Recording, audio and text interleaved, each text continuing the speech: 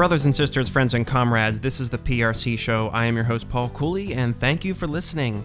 It is currently 59, 60 degrees in Pittsburgh, a little cloudy. It was a little rainy this morning. Light rain, wet out, but decent weather otherwise. Today on the show, we're going to have Eric talk about the marathon. We're going back into the Battle Cry of Freedom. Also, a new, well, not a new song, but a great musical break we're going to have. I also have some new music I'm going to play in between. And, yeah, this is a good show. It's going to be fun. You're going to like it. So, just saw an awesome Penguins game last night. I don't know much about hockey. I mean, I know a little bit, but I'm more of a baseball, basketball, football fan, I guess, in that order. But maybe hockey's number 3 now. Pens are going to the further in the playoffs. They need to win 4 more games to get to the Stanley Cup. You know, I think the reason why I don't like hockey that much is because I could never ice skate. Never learned how to ice skate. Don't know how to roller skate. I still don't understand how people do it because when I put my feet down, I got the skates on. You push forward, but then it slides. And then the back foot goes the other way. So when I was a kid, my mom tried to teach me to roller skate. Couldn't do it. And there'd be these skating parties, you know, when we were in grade school. And I never went, and I always felt terrible about it. But I couldn't do it. And, you know, if something's hard, I'm not going to continue to try. I'm going to give up, which is not true. I did try, but I just, for some reason, I couldn't get it. My wife's really good at it. I mean, she's like almost, I bet you if she committed to it as a younger person, she could be like in the, like a amateur figure skater, or at least like one of those like Lion King type things, because she can like go backwards and side to side and swivel. And I don't know if she could do a triple toe loop. I can jump high, so you think, you know, maybe if I could do it, I could maybe do like a double toe loop. I don't know. So the Pirates, you know, they are not doing as great. They're okay. They're hanging in there. The Cubs are on pace to win 130 games. I took my 1-year-old again to his second Pirate game this year, and it was fun, except the Pirates lost. But he went through 9 innings. I was really proud of him. He did see a home run for the Pirates. He did see Andrew McCutchen drop a fly ball, and then the next guy, Ben Zobrist, hit a home run. I don't know if he knew the gravity of the situation, how depressing that was. But, you know, can I tell you something, guys? Having a 1-year-old isn't that bad. It's pretty fun, actually. Well, it can be. He's a pretty good kid, and I do like him. I would say the positives outweigh the negatives so far. And he does whine and cry sometimes, and that can be annoying. But I have a pretty high annoying tolerance. So I work in an emergency department. You know, I'm a nurse. I've been a nurse for a while, so I hear a lot of that. But he did like the game, I think. He likes looking at all the people. The bases were loaded for the Pirates at one point, and he was really paying attention. I was trying to get him to focus, and he was watching. He could see everybody was watching the game. He was pointing and babbling. You know, 1-year-olds don't really articulate a lot. He babbles. He says about, I don't know, he maybe knows about 7 words or something. So, you know, it's hard to have meaningful communication with him. But the Pirates did not get any runs out of that inning, and I don't know if he really understood what was going on, but that was pretty depressing. Otherwise, though, if you're thinking of having a child, you know, definitely reconsider. But if you know, think about it, so far it's pretty fun having a 1-year-old. I guess it gets worse later. I don't know. But I sound a little amped. Huh? I've been drinking more gourmet coffee. Chugged like a 16-ounce cup a little bit ago, and I have been requiring more and more coffee as I get older to feel normal, just to feel up and peppy and happy. I mean, it seems like with alcohol too, I just need more and more of it just to get a buzz. No, I'm just kidding. I mean, maybe not. I don't know. But I have been drinking scotch more than beer lately. But yeah, I've really been liking coffee more. Have really been needing it. Like, not a day goes by when I don't have a cup. And I don't want to be one of these people that are dependent. That, oh, I need my coffee. God, I can't start. Or like, you know, you just see people and you can tell. They'll tell you if they don't have their coffee, they're like a demon, you know. And speaking of dependence, my God, the people doing the heroin coming into the ER, for Pete's sake. What is going on, people? I have had, in the last week, not a shift goes by when I myself, my assignment deals with a heroin overdose. Now, that's partly because of the pod or the work area I'm in, but they usually come in throwing up or they're barely conscious. We give them some med, like a Narcan, to bring them to stop the heroin from suppressing their drive to breathe. That's what an overdose is. You get so depresses your nervous system so much that you don't breathe, and then without breathing, you don't get oxygen to your brain and your cells, and you die. So, anyways, Narcan's like a miracle drug because it blocks the opioid receptors that puts you in that depression. But man, these people have been coming in, and a lot of them have been using for years. And some of this heroin's cut with fentanyl, another strong drug, and I've never overdosed before, but I overdosed today. This one guy overdosed in I shouldn't say. Well, he overdosed in he was at work using, and he overdosed at work. And it's not funny. It is not funny. I mean, hey, we brought him back to life. And hopefully, he's going to be fine. He didn't have any brain damage or anything like that, but it is fascinating to me of how many people are doing heroin or abusing it. It was not around my age group or peer group when I was growing up, but people right under me, under 34, it seems like it was in their high schools. I'm talking white suburb Pittsburgh is who I'm seeing some of these folks come in, or most of them actually. Anyways, we're going to talk about the marathon and how that went. I have a little pre-tape that I'm going to share with my friend Eric. I had a great weekend with him. Thank you, Eric, for coming down. We went to a Pirate game the Friday before the game. Pirates won. It was a great game. I saw some friends on Saturday, then did the marathon on Sunday. So, let's just get into that talk with him, and then we'll follow up.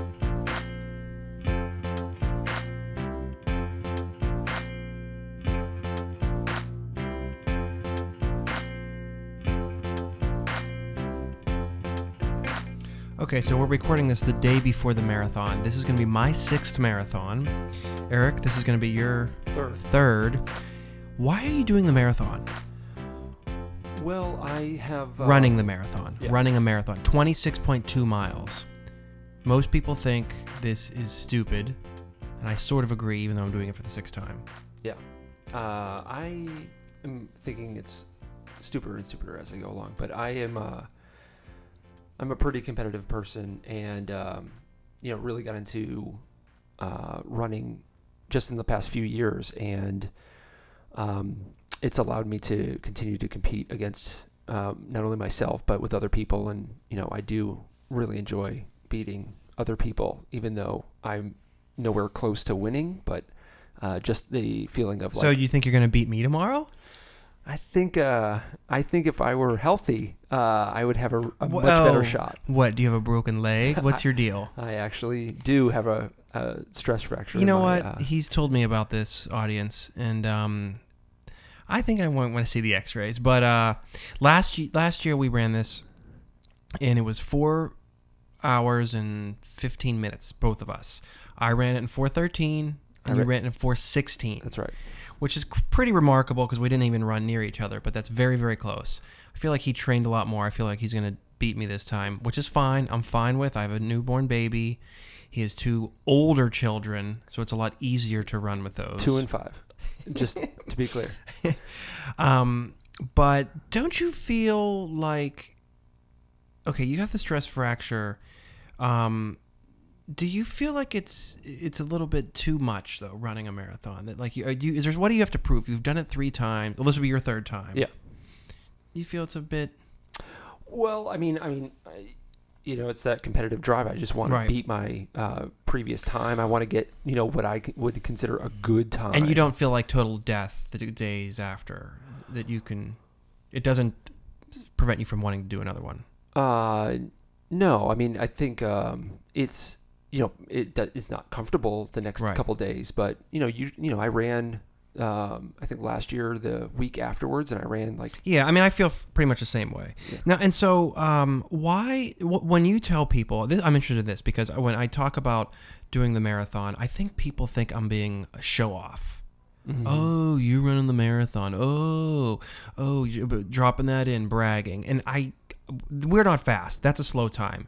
4:22 is a 10-minute pace. That's nothing to be like. I actually think you shouldn't be ashamed of it because you're still running 26 miles, but it's not fast. It doesn't qualify for any races. Do you get when you tell people, what reactions do you get? I think it's a variety. It's not like everybody has the same reaction. I think some people you're crazy. Yeah, that's what a lot of people say. You have something wrong with you if you want to do that. And then there are people that are, I think, somewhat impressed that they're like, oh wow, Doesn't that kind of feel cool too? You do feel a little bit like, yeah. Do you like I'm better than you? I mean, I don't think that, but there's a little bit There's of that. There's a lot of things pointing towards in that direction, and it's and it's also like, there's a sense that you can achieve things I can't, or you can do things. I get that they're giving me that vibe of, oh wow. But really, I don't even think it's that hard because it's just. Yeah, I get a lot of people that, I could never do that. Which is not true because to me, I have a very, very, I've said this before, maybe not on the show, I have a low pain tolerance. And I really don't like I know this is going to sound crazy. I don't like exercising. I don't like lifting weights. I don't like running is non-concentration in my opinion. And it's slow. So you just have to be committed to it. Really. I think it's more commitment to the same thing. But I do get people, I had this happen the other day. That's why I asked when I don't know how I said it, but the guy thought I was being really snobby and he made a big deal about it. But how do you think things are going to go tomorrow? I mean, do you feel like you're going to... Well, I actually haven't run all week. So this is like the first time I haven't run in a while. But that's what we're supposed to do. Well, no, I mean, you're supposed to run a little bit in the last week, but I've really taken it easy and been icing my leg and doing a lot of other things to try to get ready. And so I feel much better today than, I have in a few weeks. And so I'm hoping that, my first step tomorrow isn't as painful. What's your time going to be? If you predict, if a guy came in here and there might be a guy behind the door with a gun and he put a gun to your head and said, Eric, what is your time going to be? What would you tell him? Well, I would probably undersell to make sure that I could hit it. So that I would say but then he's going to say, you better run that time. Yeah. So I could run that time then. Okay. Well, this is a bad analogy. Okay. What do you think it's going to be though? I think, I think 4:10 or lower. Okay, you think you can do 4:10. I did 4:13 last year, which I was very surprised at. I am going to be very happy if I get 4:15. I'm trying to get under 4:10. I don't think that's going to happen. And I think I might be getting closer to 4:20, which I'm still happy with because to me, there's a mental thing about 4:22. 4:22 absolutely. Is 10 minutes exactly a mile. So if you did 4:21, you can say I do it under 10 minutes a mile. So I think I can do that. I think you can say you do 9-minute miles. Well, yeah. I did 9-minute miles, which my plan is going to be to do my first, and we'll play the rest of this show where we have our recap. So my plan is to run the first half marathon at like a 9-minute pace and the second half at a 10-minute pace, come in at 9.5 pace average, something like that. Mm-hmm. That's going to be, really I want to do the first 10 and slower, then 6 miles of a medium pace, then the last 10. Oh God, this is going to be so long. At like a 10-minute pace. Because I'm going to putz out. What's your strategy? Well, I think, I think I'm going to try to go out at, a 9-minute pace. And then I think, there's the big hill. And then we have to go slow over that. You got to go slow over that and then see how I feel after that and see if I can sort of, before the hill is a time to go fast, I think. When you're on, I don't know what side. Yeah, right. It's it's like a slow downgrade. Right. So we'll catch up with this conversation tomorrow. It might rain, that could screw things up. We'll talk about that. I have 7 paintings that I did on the wall. And this is an audio podcast, but which one do you think is my best? And I want you to explain to people what your favorite one of those are. Well, I would say there's one that is particularly in a style that I like, and that's the red one, which is it's very there's only a couple colors. It's like a red, and then it sort of has a horizontal line with a darker red. It's like all red. Yeah, like all red. It's like different a little bit shades of darker red. Yeah, yeah. it's yeah, that's one my wife likes the most too. I think it reminds me of like the horizon and sunsets and yeah, that sort of thing. Yeah, that okay. And I've seen other artists do similar things, and Yeah. like, I'm always drawn to that sort of stuff. Yeah, I should experiment more with that. The other ones have more busy work, and let's just keep in mind, listeners, that I am not an artist at all. Like, I'm not good at it. I just kind of doodle, but I just want to get his influence. So, I would just ask, what makes an artist an artist? well, if it's in a museum, That's the definition. I think so. If it's So in a if you were to museum. just carry that in with you to the Yes! Louvre. You know how much that would be worth if that No, was I in a mean museum? like if you're just like walking in as a patron of the Louvre and you have that picture in your hand. No, it it's has to technically be. in the It Louvre. has to be sanctioned. There has to be some writing on it. Someone has to say, somebody with a lot of money, or an art person. Then they have to say, "Oh, this guy, Jean Paul Cooley." Mhm. I don't know why I made that name up, but yeah, that would be. Then it would be like I'd be considered an artist. I would say that's a pretty high standard. I think We got to have standards, Eric. Yeah, well, we need standards. that's a pretty high one. You can't just. There's a lot of artists out there that don't have their work in museums. What did you call them? Artists.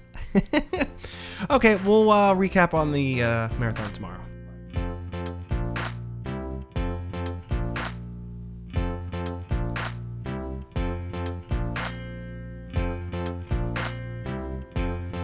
Well. How did we do?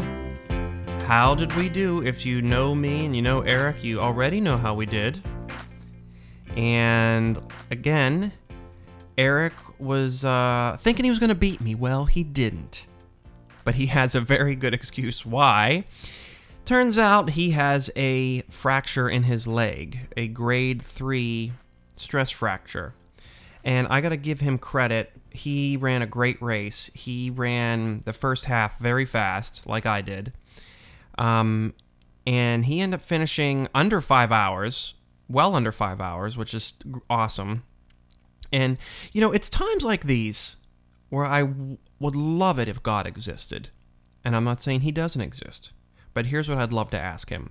When I die, or even now, I would like to say, God, of all the people that have run marathons with a grade 3 stress fracture, what place did Eric come in? Because I see God as like this master. Well, he knows everything. So he has like a great database of everything. So it wouldn't even take him long. He would just be able to say, throughout human history, Eric came in 57th place out of like 4,000. Or, who knows? Who knows how many people have run with that grade? Maybe he'd come in first. And then you could break down, well, what percentage of that all the people he ran? And he'd say, Eric finished in the top 5% in like world history. So who knows? Maybe it's worse. But I think that's pretty damn impressive. I have a low pain tolerance, so he really powered through. I think Eric has a pretty high pain tolerance. I think he almost somewhat enjoys the pain to some degree. He's an odd bird. I think he feels it makes him stronger. I don't know. He runs with this pain. I don't know how he does it. He gets massages. It hurts him stuff. But let me tell you about how I did on my run. Because I have a little trick, and it might be considered cheating. And maybe it is.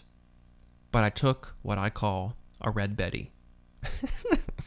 Which is 30 milligrams of Sudafed. And I ran my fastest marathon. Unbelievable. I ran it in 4:06, which I never thought I'd get that close, which means I should be able to break 4 hours next year if I can continue this.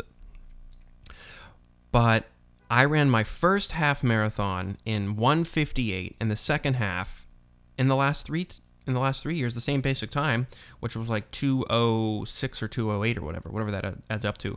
But I took this Sudafed. And Sudafed's what they make meth out of. I did have a little congestion, but not a lot, but I knew it would give me a little pep. I had to really pee at mile 3. I broke off with Eric, so he was running ahead of me. I went to the bathroom because there was an open porta potty. When I come out of that porta potty, I was jazzed. I was amped. The Sudafed was kicking in. I started a sprint. Now, a 4:06 pace means a 4:06 time is my average pace is 9:23. Well, miles 3 through 8, I ran at like a close to 8-minute pace. I was flying. I was crying. I was euphoric. I was like on a meth high. I wanted to chase Eric, and then I wanted to stay up with him. But when I saw him, I was like really pumped up, and I saw him, and I screamed out to him. I said, "Stop the lollygagging, buddy!" And he was surprised to see me because, I went to the bathroom, and then I caught up with him around mile 5. Then I started running faster than him. I figured I'd give him some encouragement because I thought he was going to beat me and I was going to die out. But I didn't. I kept going strong. Then I saw him around mile 6, 7 behind me. He was catching up. And then I was vulgar, and I was like, you MFer, get away from me. Like, I was like just crazy. The music was playing. I was feeling good. I was feeling really good about the race. I was telling you, I was tearing up during certain songs. Weezer's Blue Album, which is the 20th anniversary, I was playing some songs off that. I love that album.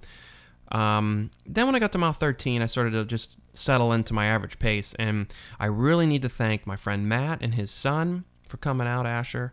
That was key. Mile 18 is always horrible. 19, 20, I guess that's where I saw him. Thank you, Matt. God, you're such a loyal friend for coming out. I know it's annoying, but that really, really helped me. It gave me a little bit of encouragement to continue. God love him. So, and thank you, Eric, Matt, and my wife and son for putting up with all the training. I mean, it's a pain in the ass doing all this running. So I'm going to continue to do one marathon a year. I think I'm going to try to do more half marathons, but anyways, how are you guys doing?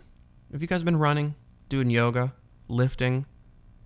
I should start lifting. I mean, it would be good to then be able to fend for myself in like a fight situation, but I don't know. Weights are heavy, guys. Weights are heavy.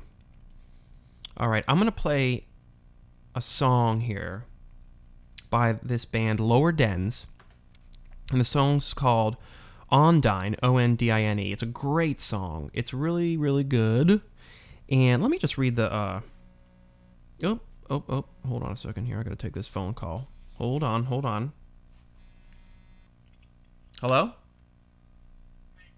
Yeah, hey, what's up?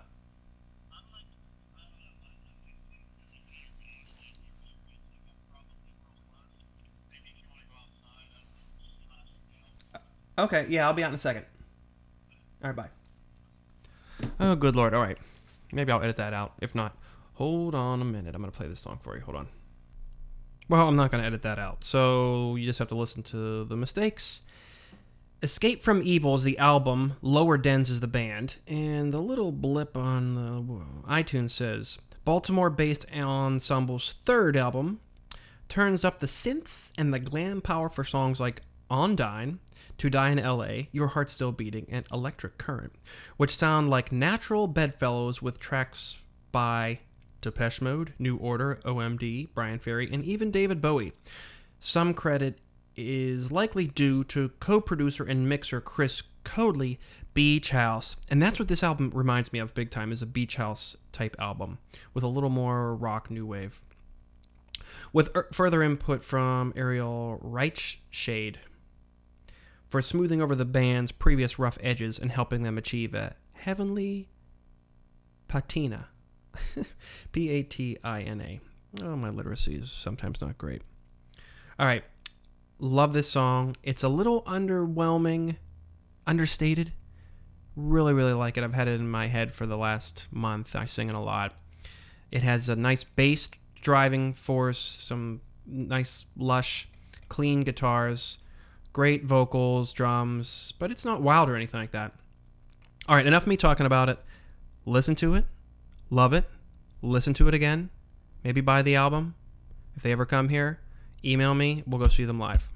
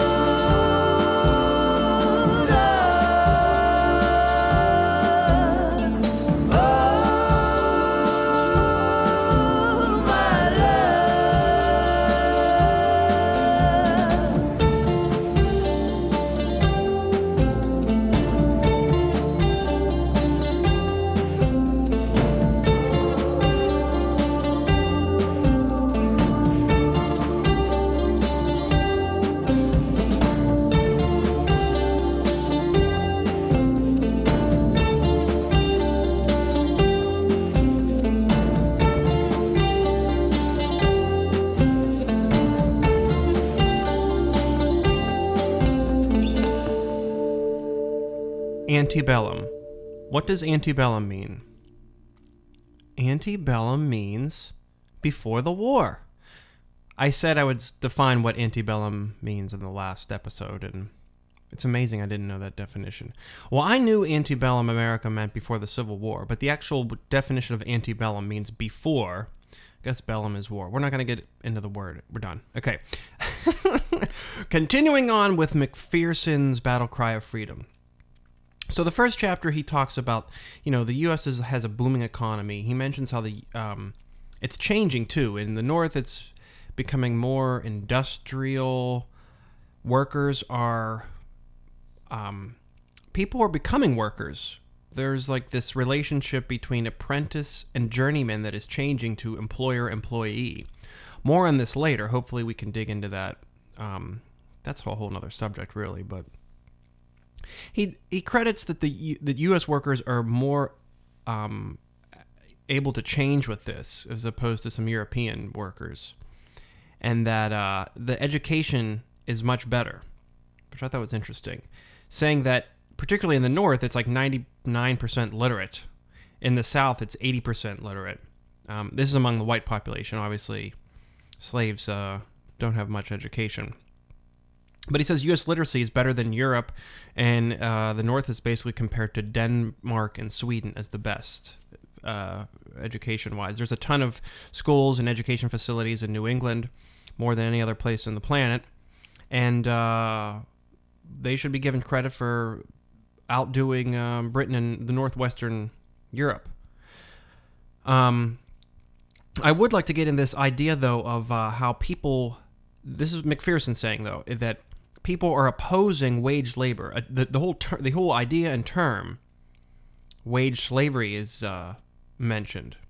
And this is a new concept. And this coincides, again, with the growth of the Industrial Revolution and the maturing of capitalism. But would people like to talk about that? That's probably boring, but I think it's interesting. And guess what, guys? We're going to have to marginalize a group again. Like they always are. This podcast is going to marginalize, yes, I'm guilty, the Native Americans. But that's what McPherson does. But let's just at least mention it.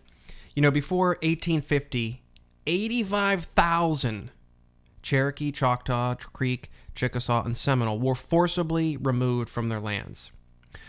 Not really going to talk about much more. The Native Americans are always getting shortchanged. And yes, even on this podcast. So chapter 2... titled Mexico Will Poison Us. There's this guy David Wilmot. He's a PA representative, and he sees there's going to be this war to take land from Mexico, and he's like, look, we can't have slavery there. He's a Northern Democrat, and they're actually called barn burners because they're Northern Democrats. Democrats that are opposed to slavery are called barn burners because they're willing to burn down their barn or to save it or something. I forget, whatever. So he's not opposed to slavery more for humanitarian reasons, more for just like internal political power, that he doesn't want the Southern Dems to have more power than Northern Democrats. So it isn't, let's get into the arguments for and against slavery so we can move on to other things. McPherson lays it out pretty clearly. And he says that the arguments for and against slavery isn't just like, hey, human bondage is bad, so slavery is bad, or hey, blacks are inferior, so, this makes sense that they should be slaves. I mean, there's elements of that, and there's definitely people that make those arguments, but the free labor anti-slavery argument goes like this. The main point, is kind of a capitalist point, is that free labor is more efficient than slave labor because people are motivated by wages and ambition for upward mobility, rather than being whipped and coercion and all that stuff. Workers are going to be more productive and business will be more profitable if we have free labor everywhere. We'll have more wealth, generate more economic activity. Then there's the slavery is bad for whites argument. Slavery undermines the dignity of manual work, and so by associating it with servility and degrading white labor, where bondage existed. Wait, did I say that right? Meaning, this is like a black guy does that work. I can't do that. Black guys are dumb and bad. I don't want to be associated with them. They're hoeing the field. They're putting a nail in a piece of wood. This is degrading. This is what blacks do. So that's the other argument. Then, slavery inhibits education and social improvements and keeps poor whites as well as slaves in ignorance. Education's dangerous, guys. Can lead to slave rebellions. So the basic idea is slavery keeps everyone in poverty and represses the development of a diversified economy as well. So slavery needs to be kept out of the new territories. This is the anti-slavery argument. So free labor can thrive there based on the previous things I just said. You paying attention? Okay. There's also this racist argument of can we just keep blacks where they are? I don't want them going to new places. I don't want them in my town. I don't want them here. I don't want them in the new territories. I want my son to go out west so he can have a farm, and I don't want him to compete against some southern guy with his black slaves, because then he won't be able to compete with that. So I think in the early America, pre 1776 and even post, slavery was known. Everyone's like, slavery's bad, but this is how it is, okay? And we'll figure it out in the future. I mean, how are we going to harvest all these crops and stuff? But by 1830, McPherson says the growing world demand for cotton helped change this whole ideology thing. And it kind of cemented slavery as a good thing for this. No, not a good thing. How do I say it? Southerners sort of just, and everyone's saying no, slavery is a good thing. It's a big deal. It's the backbone of our economy. God wills it. The idea of it being bad just is not there anymore. For some, the economy's kicking butt, and people start to make arguments for slavery more vigorously than they used to. This is post-1830. The cotton boom and all that jazz. Slavery is a great moral, social, and political blessing. And it's a blessing to the slave and a blessing to the master. Excuse me for the burp. I don't know if Jefferson Davis said that, but I have a quote from the book there. So these people say, it first civilized the African savage, and second, it provided them with cradle-to-grave security. Now, this is sort of true. What is true? Element of truth, kernel of truth, that they say contrasted favorably with the miserable poverty of the free labor in Britain and the northern United States. So think the Industrial Revolution, ugly living conditions, factories, people working all the time, dangerous conditions, injuries, people getting their arms chopped off, disease, unsanitary living conditions. Now, that's not that bad because it's still, we're not 1890s, but in Britain, the Industrial Revolution is going a little faster, so there might be some of that. Still, it's hard living, going from farm to factory. All right. Okay. They also say, the pro-slavery, this releases whites from the menial tasks, as we said, and it elevates white labor from degrading competition from free Negro labor, as we said. And most interesting to me is the sort of strange utopian idea of slavery. They say, rids us of class conflict amongst whites. So everybody's sort of equal because blacks are doing all the work. So I don't think there's any evidence for that, but some say this. But the argument goes on, and then they say, there are an upper-class group of gentlemen to cultivate the arts and literature and hospitality and public service, and it just creates a better society than the vulgar, competitive, capitalist, rat race Yankee way of life. And, arts and culture seems to be better in the North. There's much more literature, which the Southerners were kind of trying to create some cultural institutions and promoting literature, but everybody's reading authors from the North and stuff like that at the time. Okay, that seems like a good place to take a break. Take a quick musical break, and then we're going to wrap up the show by heading south of the border. And I'm not talking the Mason-Dixon line.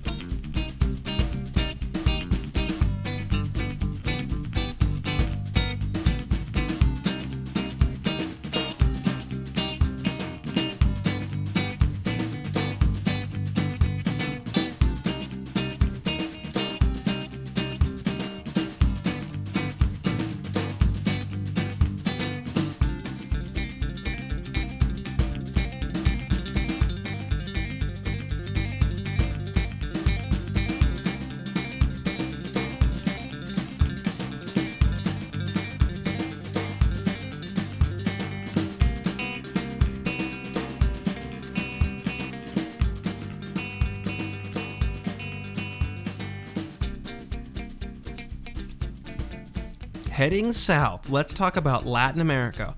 What? What are you talking about, Paul? Yeah. Battle Cry of Freedom, the Civil War era, James McPherson, we're going Latin America. Yes, along with Mexico, Southerners were interested in acquiring more slave territory, not only west, but south. Manifest destiny, baby. This is our land, it's our destiny because America's great, and God says so. So Polk, who's president, Polk, we're not, I wonder if this is the guy that, if he has any association with the speakers, Polk speakers, but he's president from 45 to 49. He was a one-termer on purpose, by the way. Interesting. He offers Spain $100 million for Cuba. Yep. Hold on a second. Let me take a sip of this coffee. Like that, Josh, if you're still listening. Spain rejects it. Southerners see this as like, they want to expand into Latin America because they see growth for political power. If they got Cuba, they'd get 13 to 15 more representatives in Congress. Jefferson Davis is all about Cuba. He's like, we must have Cuba. Must have, quote. Then there's this Cuban soldier who goes to New York City, Narcasio Lopez. He goes to New York and says, look, I'll get Cuba for you. Just give me some generals and military dudes and we'll do it. He asked Jefferson Davis.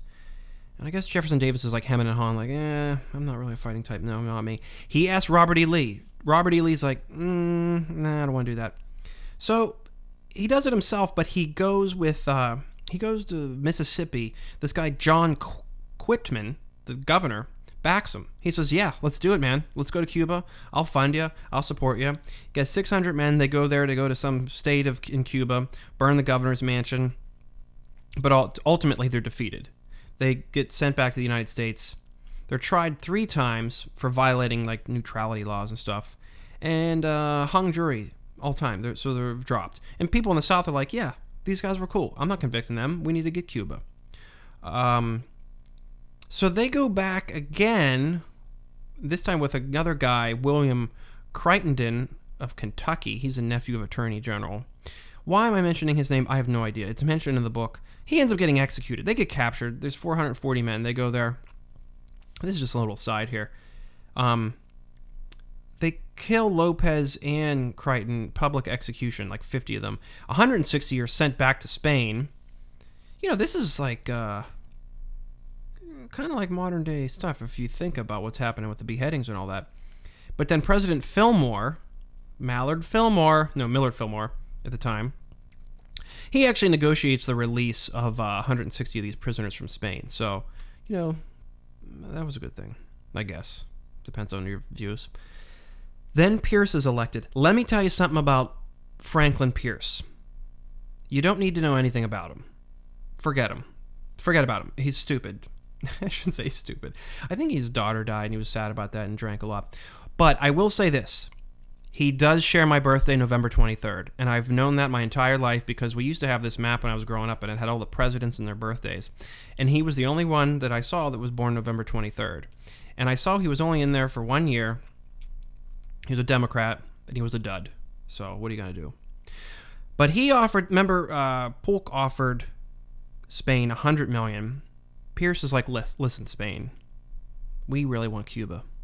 I'll give you $130 million for it. So Spain thinks about it, and they say no. What are you going to do? I need to drink some of this coffee. This episode's getting kind of long, right? Has anyone bought this book yet and reading along, The Battle Cry of Freedom? Okay, we're going to wrap it up. I just got one more little story to tell you that I found interesting. I've known about this for a while. William Walker, do we know about him? Have you guys seen the 1985 movie with Ed Harris? Okay, so then we have this little shit. Sorry for the swearing. This little shit William Walker. Yeah, he's 5'5", 125 pounds. Very interesting figure in American history. Simply put, he was an American that went to Nicaragua in the 50s, declared himself president, reinstituted slavery, and was ultimately executed there. Actually, I think in Honduras, but there's a film about him, like I said. It was in the 80s, starring Ed Harris. But let me back up. So he's this little guy. He's from Nashville. He graduates from the University of Nashville at age 14. Then goes to U of Penn, becomes a doctor at 19. Then goes to New Orleans, becomes a lawyer. I mean, this is like stuff, who knows if it's true. Then goes to California during the gold rush boom and becomes a journalist, attacking crime and inspiring the vigilante movement in San Francisco. And yes, that's like a real thing, the vigilante movement in San Francisco. And you look it up on Wikipedia if you want. It's basically, the town went from like 900 people to 200,000 between 1848 and 1856. So there was a lot of crime and corruption, and people were like, look, shit's going bad. We need to like get some law and order here. Old West style. But San Francisco, so I don't know how many gays and cultural icons there were in San Francisco in the late 40s, 50s, but that's what it's. Anyway, there was on Google there either, but that's another thing. Maybe I'm drinking too much coffee. Anyways, Walker's all about being the man, trying to conquer foreign lands. He goes with a group of like 40 people to an area of Mexico and tries to conquer that. That fails miserably. People start starving and getting sick. He surrenders. He's tried and acquitted in like 8 minutes. People are like, who cares? No. Then there's an interesting relationship with the U.S. and Nicaragua because Cornelius Vanderbilt, has a company down there called the Accessing Transit Company. So it's because Nicaragua's a pretty thin spot in the hemisphere. It's a way to get goods from the Atlantic to the Pacific.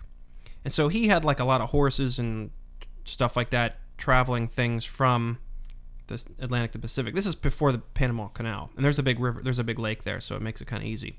Anyways, there's like 15 presidents in 6 years at this time, so a lot of instability. The U.S. is there, shipping commerce. Walker goes down to Nicaragua as can you help get control of the place a little bit? Work with the rebels. Let's have some stability or some sort. And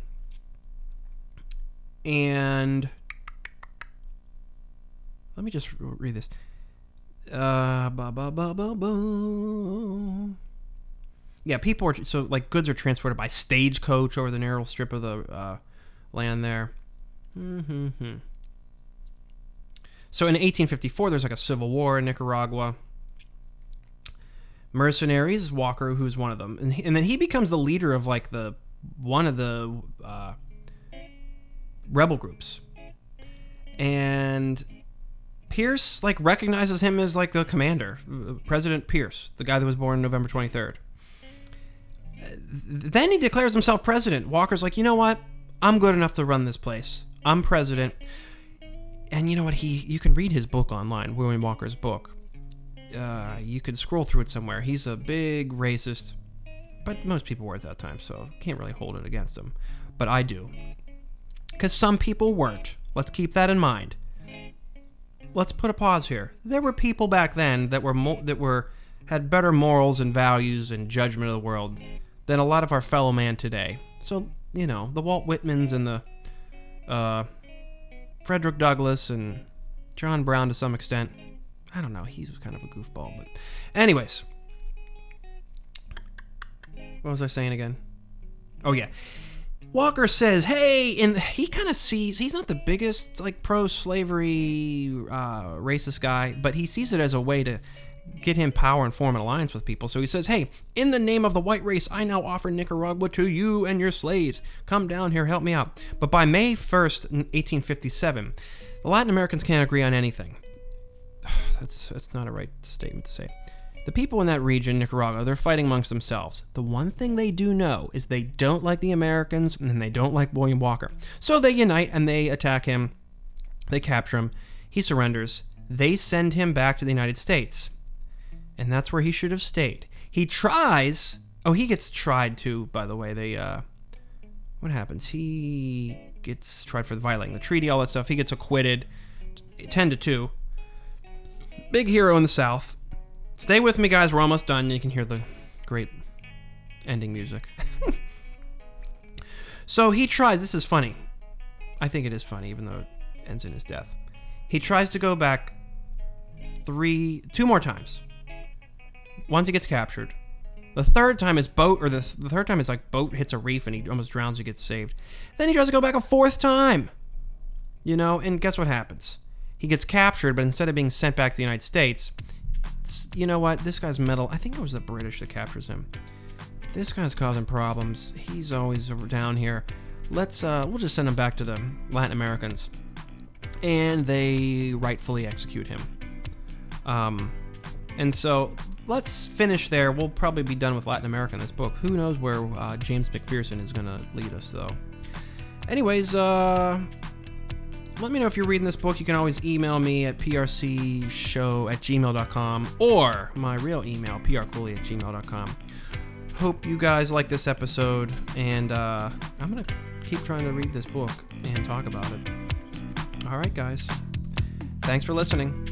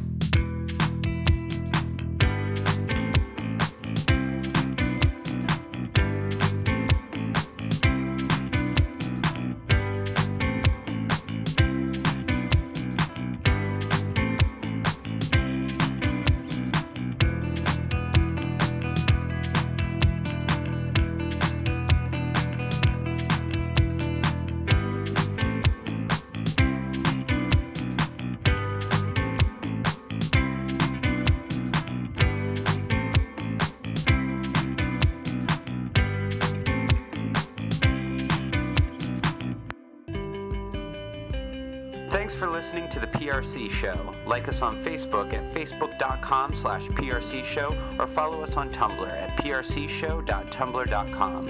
All of these episodes can be found at soundcloud.com/PRC Show. Your host is Paul Robert Cooley Jr. Technological consultant, sound design, host curation, and music production is also by Paul Robert Cooley. Emotional support brought to you by the roommates of Salvador and Kate G. Executive producer Josh Ferris. All labors donated. Thanks for listening.